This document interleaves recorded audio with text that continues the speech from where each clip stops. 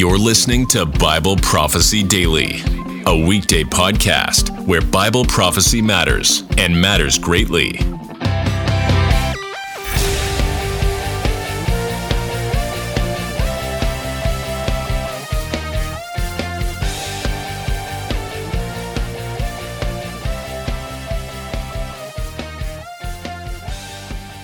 I am continuing the series on the seven-headed, ten-horned beast. Today I'm going to be in Daniel 8. Basically what this series is trying to figure out what the seven-headed, ten-horned beast in the book of Revelation is. And as I explained in the previous sections, on the one hand, I know that it is a reference to the Antichrist in some sense, probably also to Satan in another sense, depending on how we deal with the Revelation 12 passage. But there is a lot of details within the exact nature of the heads and the horns and all the reasons that five have fallen, one is, and how that relates to Revelation 13, and does that at all relate to the Daniel 7 passage. And if we could figure out those details, I believe that we would know a lot more information about things like the rise of the Antichrist, probably, or various other sort of national mechanisms that would be happening in the end times. I think that from what I've seen, very few people have put all these pieces together. A lot of people have theories and say confident things about it, including myself in the past. But just about every theory that I've heard, every theory that I've heard has some kind of problem, at the very least, with meshing it, the Revelation 13 concepts with Daniel 7, and for that matter, they have trouble lining up their Revelation 17 seven-headed ten-horned beast with the Revelation 13 seven-headed ten-horned beast, not to mention their Revelation 12 seven-headed ten-horned beast. So just about everything I've tried breaks down at some point. So the concept here is to go back to the basics, start with all the relevant passages, go over them and see if we missed something. So today I'm in Daniel 8. And you may have noticed that I've skipped Daniel 7 in favor of Daniel 8. And the reason that I did that is because I think Daniel 8 offers us some interpretive keys that will help us when we try to figure out Daniel 7. So doing a study in Daniel 8, I think, will help us to understand Daniel 7 a lot better. And one of the examples of that, I suppose, is that in this vision, so in the previous vision in Daniel 7, he has a vision of four beasts, a lion, a bear, a leopard, and a diverse beast. And when the angel interprets what those beasts are, the angel just says, these are nations, kings, I believe he says, that will arise out of the earth, etc. It doesn't tell us which nations they are, so it leaves a lot more room for speculation. In this passage, there is no debate about what the ram and the goat are, which gives us some firm footing when we try to deal with the ways to interpret maybe some of those other beasts. So, for example, he sees this vision. I saw in the vision, and I raised my eyes and saw, and behold, a ram standing on the bank of the canal. It had two horns, and both horns were high, but one was higher than the other, and the higher one came up last. I saw the ram charging westward and northward and southward. No beast could stand before him, and there was no one who could rescue from his power. He did as he pleased and became great. As I was considering, behold, a male goat came from the west across the face of the whole earth without touching the ground, and the goat had a conspicuous horn between its eyes. He came to the ram with two horns, which had been standing on the bank of the canal, and he ran at him in his powerful wrath. I saw him come close to the ram, and he was enraged against him, and struck the ram and broke his two horns, and the ram had no power to stand before him. But he cast him down to the ground and trampled on him, and there was no one who could rescue the ram from his power. Then the goat became exceedingly great. But when he was strong, the great horn was broken, and instead of it there came up four conspicuous horns toward the four winds of heaven. Out of one of them came a little horn, and we're going to stop there because that's where sort of a transitional phrase, probably to eschatological matters, happens, but also about Antiochus for sure. But we'll get to that in a minute. So there's this vision of a ram and a goat. Later on, as is the case a lot in Daniel and other passages, the angel shows up to interpret this vision, in which the angel tells us what these first part of this vision are. He says, let's see, as you saw the ram that had 2 horns, these are the kings of Media and Persia. And the goat is the king of Greece, and the great horn between his eyes is the first king. So we know what these images are, and that helps us because even back in Daniel 2, we knew the head of gold was Babylon. That was said explicitly. But no one knew who was going to defeat Nebuchadnezzar at that point, so we didn't really know what the chest of silver was. I mean, we call that Medo-Persia today, and we call the bronze belly Greece today. But Daniel didn't mention it, nor did the angel call it out by name. They were just, here are other kingdoms or kings that will come after you. So this is really the chapter where we are told where Medo-Persia and Greece are ever specifically named, and that's important in light of the rest of the story.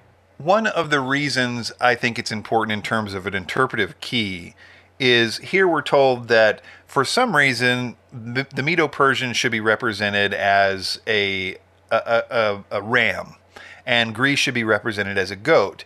And, you know, a lot of times when people try to interpret other places in Daniel, specifically Daniel 7, where no specific kingdoms are mentioned, we're just a lion, a leopard, a bear, and so on. Most people's interpretive vision for that section is basically all about what they think those animals represent. So this is particularly important with a lot of the modern theories that people say, well, lions are Britain and whatever. They'll say something, bears are Russia, that kind of thing.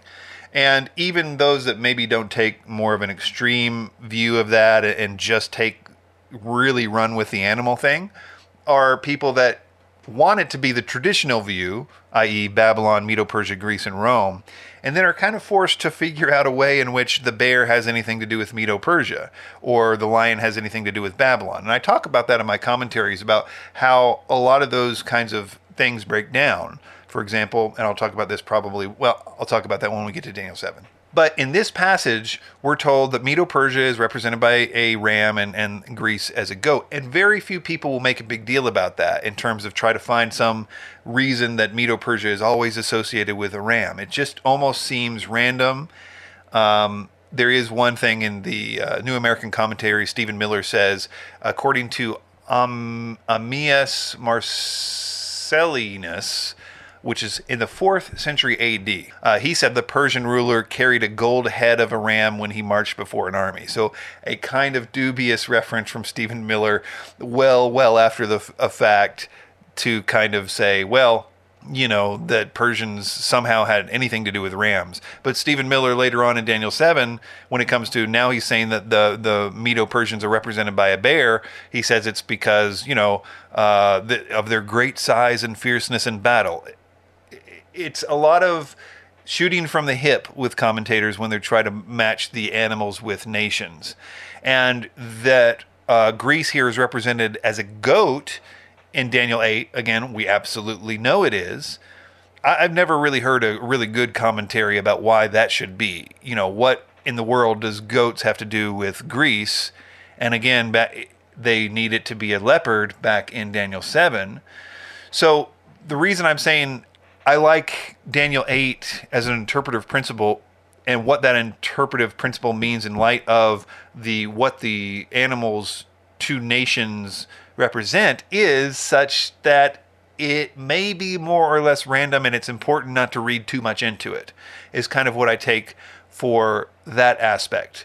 You know, that when you come to Daniel 7, you see things represented as leopards, because I have tried very hard to do studies on every single one of these animals in Scripture, leopards and lions and whatever, and that's one of the reasons it really broke down in trying to understand Daniel 7 in the traditional way, that it's basically just a retelling of Daniel 2, and reading all these commentaries that say, well, lions always represent Babylon and, the Ishtar Gate and whatever, and it just always breaks down in terms of the Bible doesn't say that. In other words, making too much of these animals is a big problem. And I think that we are given sort of proof of that, to be cautious with that concept here in Daniel 8. So that's number 1.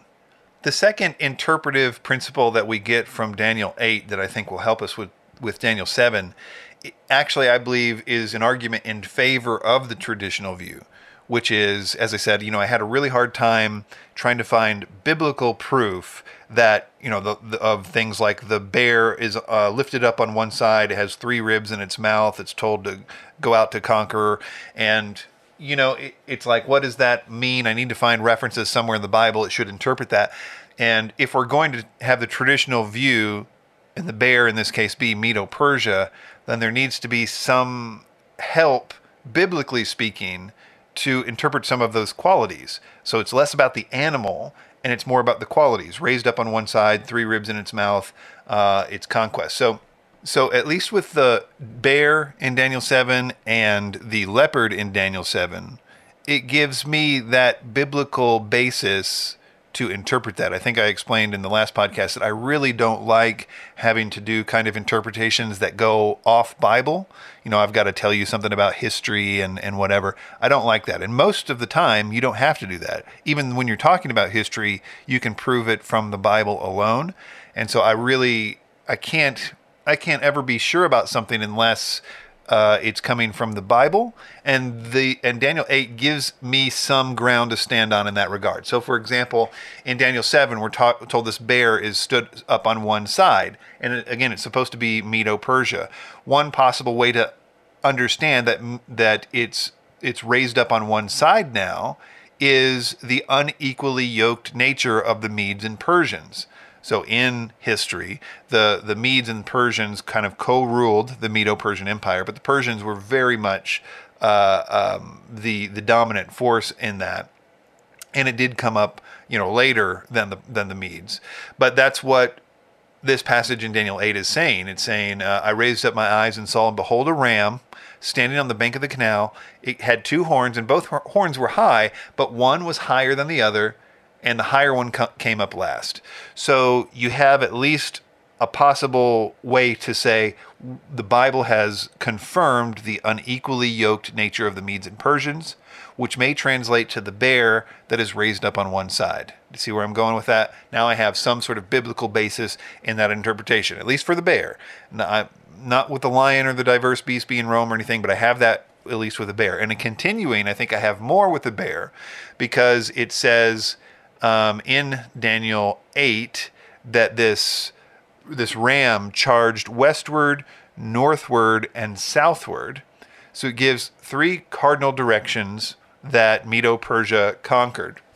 Again, we know this is Medo-Persia because the angel tells us so. Conquering 3 cardinal directions. And that is, and I go through this in my commentary and describe the commentaries in history that Medo-Persia did, in fact, conquer, and there were those 3 cardinal directions. Is it possible, it's not a perfect thing, but is it possible that's what the 3 ribs in its mouth are? A lot of commentaries don't do that. When they talk about Medo-Persia and the bear, they say the 3 ribs are its 3 notable conquests, and it names some things. I talk about that in my commentary too. It doesn't work. It breaks down. It's just a guess. But I think if we take this as the possible referent to that, the 3 ribs could be the cardinal directions less than specific conquests, which is problematic, as I discussed in the commentary. So that's a possibility of the traditional view. The last one that may give us some help here is, it says that no beast can stand before him, and there was no one who could rescue from his power. He did as he pleased and became great. Again, this is talking about Medo-Persia at this time, which of course was this amazing empire started by Cyrus the Great, and most of the conquests were early on with Cyrus or whatnot. So arise and devour much flesh is what Daniel 7 says about the bear beast. It's what the bear is told to do, arise and devour much flesh. Here, Daniel 8 might give us some reason to believe that the devouring of much flesh is about the great conquest of Medo-Persia, which is validated by it saying none could stand before him, no one could be rescued from his power. He did as he pleased and became great. Not a perfect one-to-one match, but at least it's a biblical stamp that says Medo-Persia gained a lot of territory and was very, very great and did it as it's pleased, i.e. arise and devour much flesh. Very similarly, the events described in Daniel 8 about Greece, this goat, seem to correspond with the leopard in Daniel 7. So that's a traditional view. The bear in Daniel 7 is Medo-Persia, and the one that comes after it, Greece, is represented by the leopard. This leopard has 4 heads, it has wings. So I argue in my commentary that we need to pay more attention to those concepts, that not necessarily what the leopard represents, but what does a leopard do, and what do the wings represent. And I argue that it probably means a fast-moving kingdom of some sort. And I believe now in Daniel 8 we have confirmation that Greece is biblically considered a fast-moving nation, and I believe that we have biblical association with the 4 kings coming out of Greece, which are Alexander's 4 generals. So the 4 heads make sense in that scenario. Well, let me go through it. So the Bible, I think, puts a stamp on the idea that Greece was a fast-moving nation. Daniel 8, verse 5b, and I was considering, behold, a male goat came from the west across the face of the whole earth without touching the ground.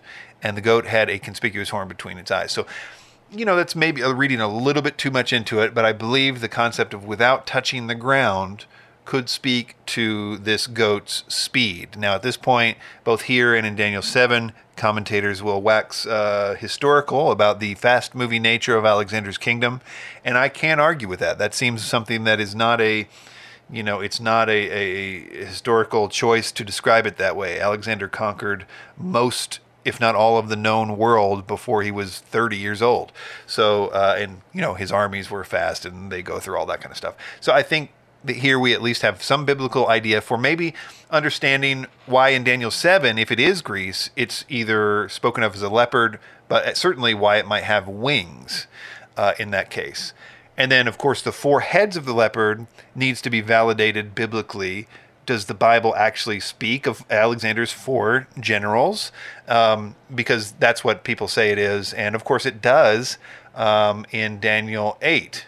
It describes that these 4 horns come out of the Alexander the Great horn. It says, as for the horn that was broken, in place of which 4 others arose, this is the angel's interpretation, 4 kingdoms shall arise from his nation, but not with his power. And that makes sense, of course, on every level. That's exactly what happened. It's unambiguous in history. Alexander the Great on his deathbed says, who should we give your kingdom to? Give it to the strong, which led to a incredible war between his 4 generals, ultimately resulting in 4 separate empires, the Ptolemaic Empire, the Seleucids, Grecian Empire, and Thrace, I guess, was maybe the other one. I can't remember at the moment. But yeah, 4 empires then now are biblically stamped to say that what came out of the Grecian Empire should be considered biblically to be understood as his 4 generals. That's now a biblical stamp that says that is how it happened. And so the leopard with 4 heads and wings seems to be validated here by Daniel 8. So if we wanted to interpret Daniel 7 in the traditional way, this is the avenue to do that, through Daniel 8. And so that's why it's important for us to hit this first. Now, it doesn't give us any information about Babylon or anything, but we'll get to that when we get to it. And see if the problems, because there are a lot of problems with interpreting that in the traditional way, if they are outweighed by the solutions that it causes. Okay, so now it gets a little bit complicated, because in verse 9 of Daniel 8, in the vision section of this, it starts to, at one sense, definitely be about Antiochus, but in another sense, definitely be about the Antichrist. I'm also convinced. So the question really is, how much of each should we take from this? I think it's a traditional kind of near-far fulfillment prophecy, but it has a twist in that I think that it is more about the near than it is the far, which is different than a lot of near-type prophecies. So anyway, let's read from verse 9. Out of one of them came a little horn. Out of one of them means out of one of the 4 generals, or I guess kingdoms, one of the 4 kingdoms that resulted of Alexander's empire. Out of one of them came a little horn, which grew exceedingly great toward the south, toward the east, and toward the glorious land. It grew great, even to the host of heaven, and some of the hosts and some of the stars it threw down to the ground and trampled on them. It became great, even as great as the prince of hosts, and the regular burnt offering was taken away from him, and the place of his sanctuary was overthrown, and a host will be given over to it together with the regular burnt offering because of transgression. It will throw truth to the ground, and it will act and prosper. Then I heard a holy one speaking, and another holy one said to the one who spoke, For how long is the vision concerning the regular burnt offering, the transgression that makes desolate, and the giving over of the sanctuary, and the host to be trampled underfoot? And he said to me, For 2,300 evenings and mornings, then the sanctuary shall be restored to its rightful state. I will also read the interpretation from the angel, and starting in verse 23, where it says, And at the latter end of their kingdom, that is the four generals, at the latter end of their kingdom, when the transgressors have reached their limit, a king with bold face who understands riddles shall arise. His power shall be great, but not only by his power, and he shall cause fearful destruction, and shall succeed in what he does, and destroy mighty men and the people who are the saints. By his cunning he shall make deceit prosper under his hand, and in his own mind he shall become great. Without warning he shall destroy many, and he shall even rise up against the prince of princes, and he shall be broken, but by no human hand. So first let me start with the conclusion. I'm going to say at the end of this that I think all of this has a lot to do with the Antichrist, and in fact the language of this seems to be sort of exclusive to the Antichrist. But we can be absolutely certain, as we'll see in a minute, that this also must, maybe even primarily, be about Antiochus. So it seems like it's talking about Antiochus with language that is meant to be understood as eschatological, and in fact, a certain amount of this fulfillment, if not a perfect one-to-one fulfillment, is eschatological as well. But that doesn't take away the Antiochus nature of it. There's a lot to parse out here, so let's just start off with the basics. For those of you that are new to this, a very quick thumbnail of Antiochus. He was one of the four rulers of those four Alexandrian empires. He was a descendant of one of the early generals. He ruled over the Seleucid Empire, and the Seleucid Empire was the one that had control over Israel. So he was sort of the boss of Israel, because it was under his jurisdiction in the Seleucid Empire. And he had some successes in his life. He did a lot of, things that made prosperous stuff. He had some good battles-ish. He defeated some stuff in Egypt or whatever, but mostly he wasn't that great of a conqueror or anything, just mostly as part of the ongoing wars that these four generals had. But it started to go bad for him later on, sort of in his career, and he kind of butted heads with the upstart Roman thing, and he basically wasn't that great towards the end of his career. But he takes a lot of that frustration out on Israel. In fact, on a particularly egregious defeat on his way back to his home, he has to go through Israel, and that's when the abomination of desolation happens. He sacrifices a pig on the altar in the temple in Jerusalem, which is, if you know how Jews feel about pigs, it's a really bad thing. It defiles the temple, and it's not until 2,300 evenings and mornings later that it is restored, as the prophecy says here, which is, we're going to see where Hanukkah comes from. So he does that. He also kills 100,000 plus Jews in this purge. He hates the Jews. They hate him. He has this great killing of Jews that's also sort of part of the reason that he is a good type of Antichrist, that he does the abomination of desolation, and he has a great killing of the people of God. So there's that kind of aspect of one of the reasons why this may bleed over into Antichrist language as we talk about Antiochus, because he is one of the most obvious types of Antichrist in Scripture, certainly in Daniel. But this is where we start to run into some questions and some problems. I'd say one of the first ones is out of one of them. We know Antiochus is in reference here. We're going to see that as we go. But when it says out of one of them, talking about the four generals, the four horns, will come this guy. And that certainly works with Antiochus, right? He is the king of the Seleucid Empire. And it may be true that the Antichrist will come from one of these four empires as well. But if so, it causes some interpretive problems with Daniel 7 and Daniel 2. It kind of depends on if this is taken chronologically or not. If so, then we are to understand that the Antichrist kingdom in the last days is pictured here with no mention of Rome. Okay, so back in Daniel 7, the traditional interpreters have it like Babylon, Medo-Persia, Greece, and then the final beast is Rome / the revived Roman Empire. So the great beast with the teeth and it has the 10 horns. They see that as a sort of two-stage beast. The pattern in Daniel 8 would combine Rome and the revived Rome and just call it the Antichrist beast of the last days. So it would be something like Babylon, Medo-Persia, Greece, last days Antichrist Empire. Completely skips the near, far, dual fulfillment of Rome altogether. Rome just out of the equation.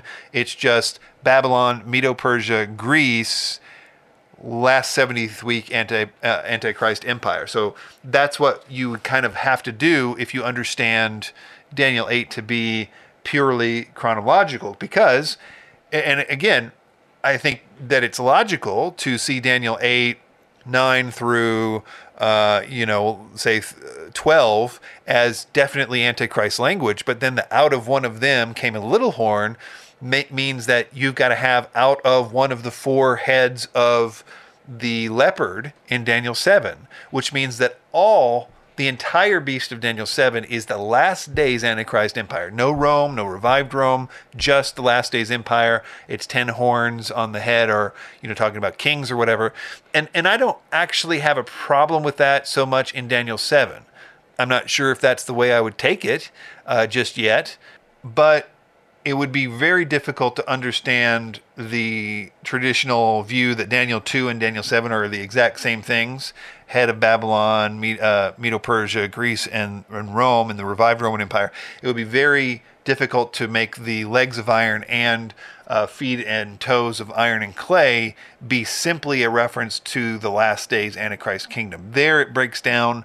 I can't see that being the case in the way that's interpreted, which is fine with me. That's the way I sort of feel anyway, that Daniel 2, Daniel 8, and Daniel 7 are written for different reasons and different purposes. Primarily, I see Daniel 2 as a prophecy of the Messiah and his when he will establish his kingdom, which is why messianic expectations were high in Jesus' day. I see Daniel 8 as primarily for the Jews that would experience this incredible event of the abomination of desolation, the first abomination of desolation with Antiochus Epiphanes, and to give them hope that, in fact, it would be restored. This is an interpretation that I think you can really hang your hat on because, as we'll see, Jesus endorses it to some extent. Then we have Daniel 7, which, quite frankly, I'm not exactly sure what's going on there. Probably more to do with the Antichrist than any of these passages. The language is rock solid. Revelation just copies and pastes Daniel 7's Antichrist language, not like it does anywhere else. It takes that and says, this is the Antichrist. So it's more focused on the events than anything else. I am a little bit rambling here. Let me get to the point. Just a quick note. I often say that the Antichrist will probably be from Greece or somewhere in that area, like Macedonia. But this passage is not the reason why I say that. I believe that this passage, if taken to be a dual prophecy of the Antichrist and Antiochus, not just of Antiochus, would mean that the Antichrist must also come from one of the 4 geographical empires of Greece. That is to say, the Ptolemaic kingdom of Egypt, the Seleucid Empire in the east, the kingdom of Pergamon in Asia Minor, and then Macedon, or basically Greece. But the reason I say that the Antichrist probably comes from Greece or Macedonia is more based on Daniel 11, 36 through 45. 36 is where pretty much everybody agrees it's now transitioned from Antiochus fully to the Antichrist. Now it's stuff talking about the Antichrist only, not Antiochus. And it refers to him just as the king does this, the king does this, but he's fighting against the king of the north, the king of the south. He goes off and hears rumors about the east. So, and also in context, he is the king of the west, which is in context the king of Greece or Macedon. So if you take that view that in Daniel 11, after verse 36, he is the king of the west, the king is the king of the west, then you get to have that, plus you get to have that jive with Daniel 8 here when it says he comes out of one of them, i.e. out of one of the four Alexandrian general empires. It also tends to sort of validate that a little bit in the rest of Daniel 8:9b, where he grows exceedingly great toward the southeast and toward the glorious land, all things that are mentioned specifically in that Daniel 11 passage. So equating these two passages is not just a shot in the dark. Some people will say, well, out of one of them came the little horn, means that he must be from the Seleucid Empire, much like Antiochus was. And I have some sympathy for that. I mean, it kind of sounds logical that if they're exactly the same, that is to say, Antiochus and the Antichrist, then maybe the Antichrist should come from the Seleucid Empire as well, which is the king of the north. But that would then cause problems with Daniel 11, 36 through 35, where I would argue that the Antichrist in that passage, the king, is the king of the west, not the king of the north. Now, there are some that challenge that too. I think it's a lively debate that you should be aware of. It's called the 2 or 3 kings theory of Daniel 11. I talked about it in my book, The Islamic Antichrist Debunked, which you can read for free in various formats. I also posted the entire audiobook on this podcast feed. But I think that it's abundantly clear, and this is the way the vast majority of scholars see that, is that the Antichrist is the king of the west, not the king of the north in that passage. In any case, there's nothing in the text of Daniel 8 that would say you need to have the Antichrist, if in fact this is a dual prophecy, be anything but what it says, just one of the four. It's not giving preference to one of the directions in this particular passage. It's just one of the four. Okay, so let's move on to the 2300 evenings and mornings situation. And this is actually one of the reasons that I keep kind of harping on the idea that I think this primarily has to do with Antiochus Epiphanes and not the Antichrist, because the 2300 evenings and mornings, in my view, lines up perfectly with Antiochus, but I can't think of a single scenario in which it would make sense with the Antichrist. So while I think that this passage definitely has to do with the end times in some aspects, because as it's talking about Antiochus, it certainly talks about it in Antichrist language, things that the Antichrist will do, but its primary purpose is to give a prophecy about Antiochus Epiphanes that it's debatable how much will actually have to do with the Antichrist. And I think, and I could be wrong about that. It could be that I just don't have the answer to how this could have to do with the Antichrist. So let me give you the long version of the 2300 quote unquote days prophecy. And this will be from my commentary on Daniel. It should first be noted that the word days does not appear in the original Hebrew language. The words that do appear are evenings, which is in the Hebrew Arab, and mornings, which in the Hebrew is boger. The fact that some Bible translations decided to translate these two words as days, despite the absence of the Hebrew word for day, i.e. yom, has caused some trouble. Why? Well, for a few reasons. The first is that the so-called day-year theory. That is the idea that when you see a day in prophecy, it is okay to assume that a year is meant. This has been the basis for several date-setting movements in the past century. And really, you'd be surprised how much this particular prophecy had to do with our current cult situation. William Miller was the guy who started it. I think it was 1844. Jesus was supposed to come back. They call it the Great Disappointment. Out of that movement came the Seventh-day Adventists, the Jehovah's Witnesses, basically theologies that said, hey, Jesus really did come back in 1844, except for we didn't, he did do it. Everything we said was true, but now let's develop a theology around our wrongness. So that's essentially what has happened with the JWs and the Seventh-day Adventists. There are a lot of problems with this, besides the fact that the word day does not even show up here and is therefore not even a candidate for a day-year prophecy. I would suggest that in every single case that a prophecy gets interpreted within the Bible itself by another person in the Bible, it is interpreted literally by them. In other words, in a non-day-year fashion. Days are days and years are years in prophecy according to biblical figures. For example, Daniel in the next chapter realizes that based on the prophecy written by Jeremiah that the Jews will get out of captivity after 70 years of exile, Daniel would have not calculated this properly if he used any other method of interpretation other than a literal one. If we look at all the prophecies in the Bible that have come true and applied a day-year theory to them, like the prophecies of the Messiah, they would cease to be accurate. So a day-year theorists are arbitrarily selective as to when they apply this hermeneutic, and as far as I know, this is the only place where they deem it necessary.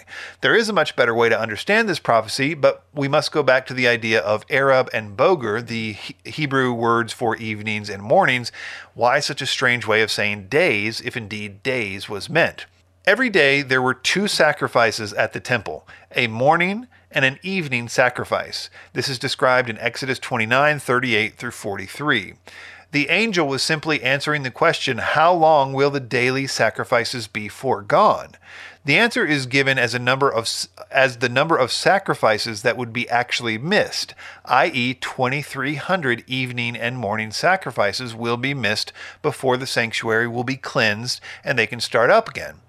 If the angel was saying that there would be a total of 2,300 mornings and evenings sacrifices missed before they would resume again, then it would be a total of 1,150 days. 2,300 total sacrifices divided by 2 sacrifices per day equals 1,150. There's a good debate on this issue, and I believe that in part the reason there is confusion is because whether 2,300 days are meant or 1,150 days are meant, there are some problems with perfectly matching either of those dates up to Antiochus or the Antichrist, for that matter. Let's review some historical facts first. Antiochus comes back from an unsuccessful campaign in Egypt in a rage, and on his way home to Syria, he had to pass through Jerusalem. This is when the defilement of the temple occurred, which included a religious idol being put in the Holy of Holies, etc. This ultimately caused a rebellion of the Jewish people, led by a prominent family called the Maccabees. They ultimately defeated the Greek forces, cleansed the temple, and reinstated the daily sacrifices. We know the exact dates in which the sacrifices were ended by Antiochus's armies and when they were restored again by the Maccabees. This is a matter of historical certainty. First Maccabees, though not a canonical book, is widely agreed by scholars to be historically accurate, and its dates match other data we can gather about this event. In chapter 1, verse 54, it says, quote, "On the 15th day of the 9th month of the 145th year of the kingdom of the Greeks, King Antiochus set up the abominable idol of desolation upon the altar of God." The termination is established in the same book, 1 Maccabees 4:52 and 53, which says, "And they arose before the morning of the 25th day of the 9th month of the 148th year, and they offered sacrifices according to the law upon the new altar." But now here's the problem. If you do the math on the number of days, which should have come up to 1,150 if our theory is correct, it actually only comes up to 1,105, which is 45 days short. This has led many to say things like, well, perhaps the sacrifices were stopped sometime before the idol was set up. This, I suppose, is possible, but we have no record of it. And it would seem to run contrary to certain occasions in Scripture when the abomination of desolation is mentioned as being the reason that the sacrifices are stopped, not because of some preceding event.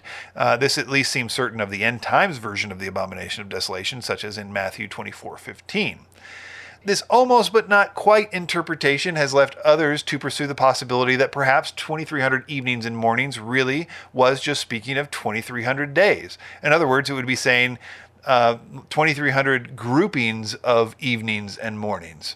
This camp then needs to try to find the fulfillment that lasts about 6.3 years. They will say that from the assassination of the high priest until the cleansing of the temple by the Maccabees is right around 6 years, though they will usually admit not exactly 6.3 years, and that this general period should be viewed as the entire Maccabean, quote, tribulation. This view has major problems in that it has to take the assassination of the high priest or some other event as the starting point, even though the ending of the sacrifices is explicitly said to be the starting point by the angel. Both views are lacking as they do not come to a literal perfect resolution, which is especially troubling since the dates of the events in question have been so well preserved for us. The answer to this conundrum, I believe, is simple. We're using the wrong calendar. Most of these calculations are using a 365-day calendar when, as we will see, that's not always the way the Bible renders time. We will discuss calendars more as we look at Daniel 9, and we see that the Bible can as we will see that the Bible can be shown to conclusively to use at least 3 calendars at different times for different reasons. But for right now, what we need to know is that the Bible often uses a 360-day calendar to render prophecy. You may be familiar with the idea that the book of Revelation gives us the last 3.5 years of the famous 7-year period in various formats in several places. For instance, in Revelation 13:5, it speaks of 42 months. Revelation 12:6, it's 1,260 days. 12:14, it's a time times and a half a time, or 3.5 years. All of this gives us certainty that we are dealing with a 360-day calendar in that prophecy, which deals with the end times abomination of desolation.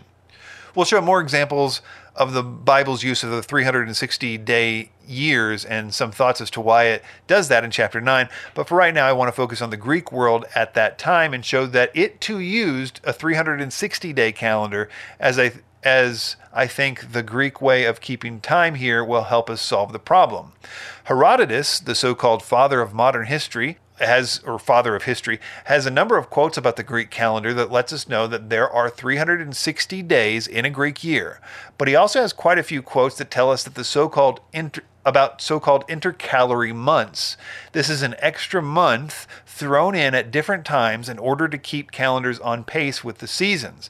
He said the following, quote, "Take 70 years as the span of a man's life. Those 70 years contain 25,200 days without counting intercalary months, and a month every other year to make the seasons come around with proper regularity, and you will have 35 additional months, which will make 1,050 days. Thus, the total days of your 70 years is 26,250, and not a single one of them is like the next in what it brings." I will quote Fred P. Miller for calculations based on these numbers. Quote, "Using the Greek calendar according to Herodotus and assuming that the years 146 and 148 were intercalary years, we come up with the following calculations. 9:15-145 to 9:25-148, the dates given to Maccabees from the desecration to the cleansing, is 3 years and 10 days. Thus, the math sentence following the Greek calendar, which was in use at the time the prophecy was fulfilled, would be 3 times 360 plus 2 times 30 plus 10. Let's diagram it. 3 times 360 equals 1,080 days. 2 times 30, that is 2 intercalary months, would equal 60 days. And from the 15th to the 25th equals 10 days, for a total of 1,150 days. So in other words, if each year is 360 days, and there's an extra 30 days every other year, which Herodotus said there was, then all of this fits. It would seem to be a perfect fit. The problem is solved. Also, it should be noted that this event of the cleansing of the temple in history, now remember, all of this happened during the intertestamental period, between the Old Testament and the New Testament, where we don't have really any writings. That's when this Maccabean revolt and Antiochus and all that stuff happened during that sort of time before the New Testament time began, but after the Old Testament books were closed, if you will. The intertestamental period, all this happened, during which where we get this idea of Hanukkah. Hanukkah is the feast of dedication. It's mentioned in John 20, where Jesus attends that festival and therefore seems to validate that festival. And that's important because it's validating the celebration of the restoration of the temple from Antiochus based on this 2,300 evenings and mornings idea. So there is a sense in which we know for sure and can be very, very confident that this idea is definitely talking about Antiochus. It definitely occurred. The Bible seems to put its stamp of approval on this prophecy being about Antiochus, at least for sure. The question is, how does this apply to the Antichrist? And the answer is, I can't see a way. Again, we're talking about a 1,150-day period. Students of prophecy will know a 1,260-day period, i.e. a 7-year period based on a 360-day calendar, is the 70th week of Daniel. That 7-year period is referred to as 7 years, 1,260 days.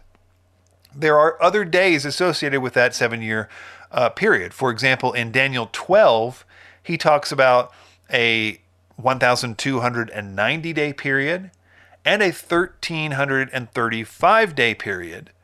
which is, if you take the 7-year period, there's a 30-day period after that, and then an additional 45-day period. Pre-Wrathers, which, as far as I know, are really the only ones that have really mapped all this out. I don't know if it's a conflict with some pre-tribbers just can't do it because of some of their preconceived thing or whatever, but at least in the pre-wrath world, there's a lot of mapping out of what's happening in the Bible during that 30-day period and 45-day period. They call that the reclamation period is the 30-day period, and the 45-day period is the restoration period. The 30-day period would basically be most of the bowls of wrath happening, and then culminating in Armageddon, which would happen at the end of that. The 45-day period, the so-called restoration period, would begin the setting up of the temple, probably the sheep and goat judgment, and some other things happening during that period. Again, you can see a lot of pre-wrath mapping of that out. And there's actually more information about that than you would think.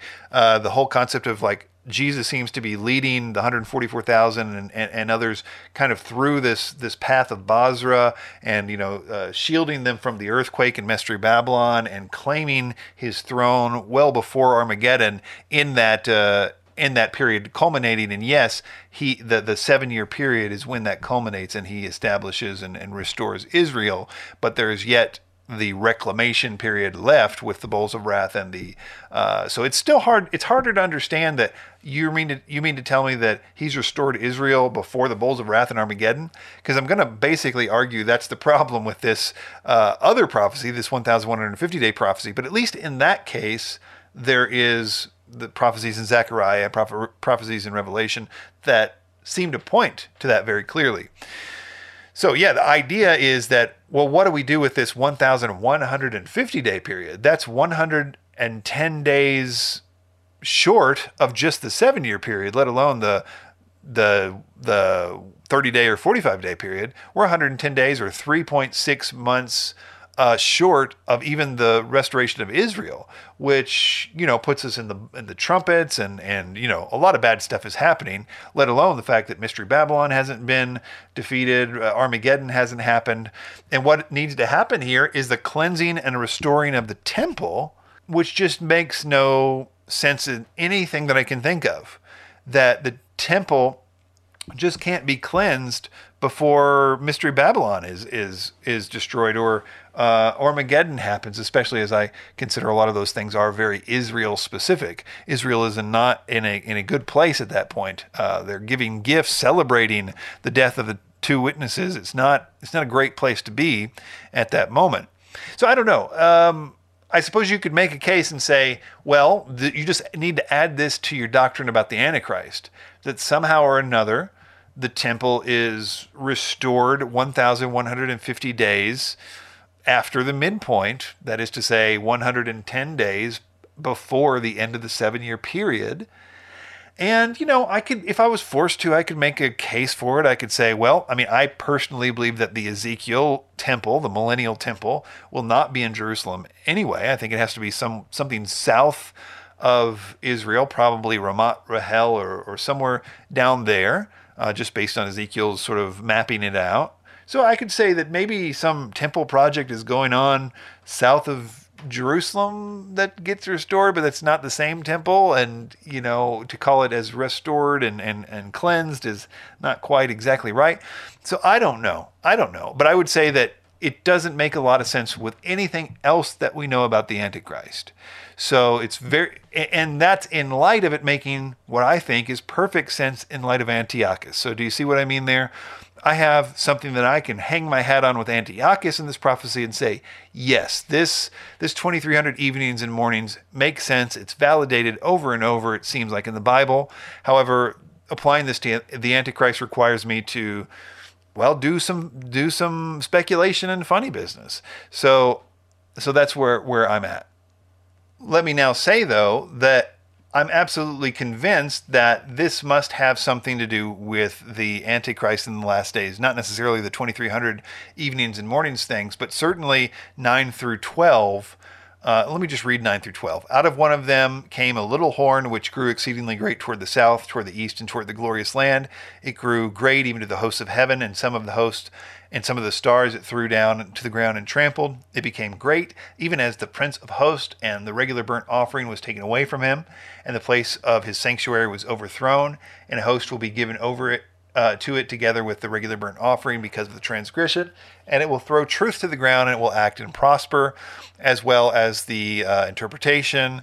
A king with bold face who understands riddles shall arise. His power shall be great, but not by his own power. He shall cause fearful destruction and shall succeed in what he does and destroy mighty men and people who are the saints. But by his cunning he shall make deceit prosper into his hand, and in his own mind he shall become great. Without warning he shall destroy many, and he shall even rise up against the prince of princes, and he shall be broken, but not by human hand. So I believe that phrase alone has a lot to do with the Antichrist, maybe even more so about the Antichrist.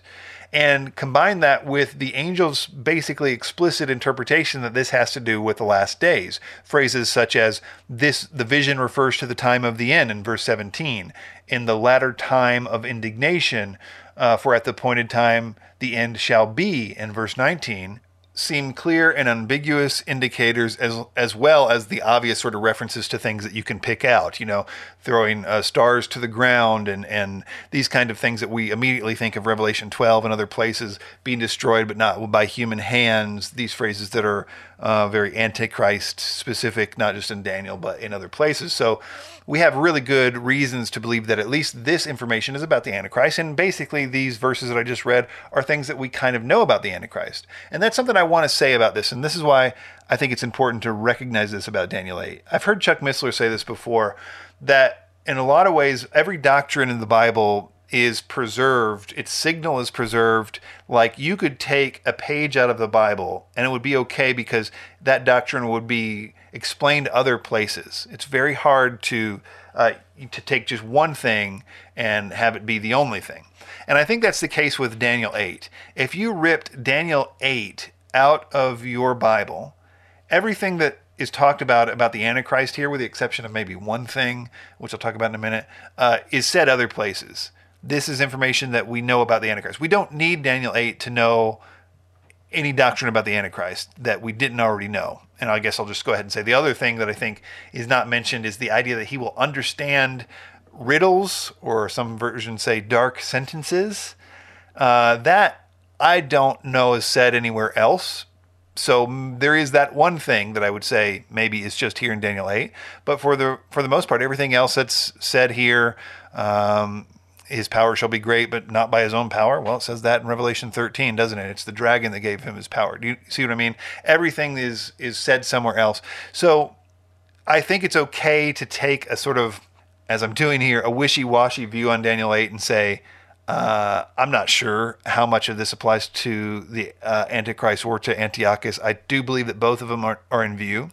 But as I said at the beginning of this, I think the reason why Daniel 8 helps, and one of the reasons that Daniel 8 is a great prophecy, besides the fact that the people that needed this prophecy really needed it, that is to say, those that lived through this time, but another reason for our purposes in trying to figure out the seven-headed, ten-horned beast is because of the clarity that this prophecy gives us in interpretive keys in other passages. And I believe it's going to help us when we get to Daniel 7.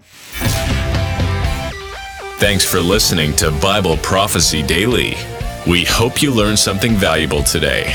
Be sure to subscribe wherever you heard this podcast so you never miss an episode.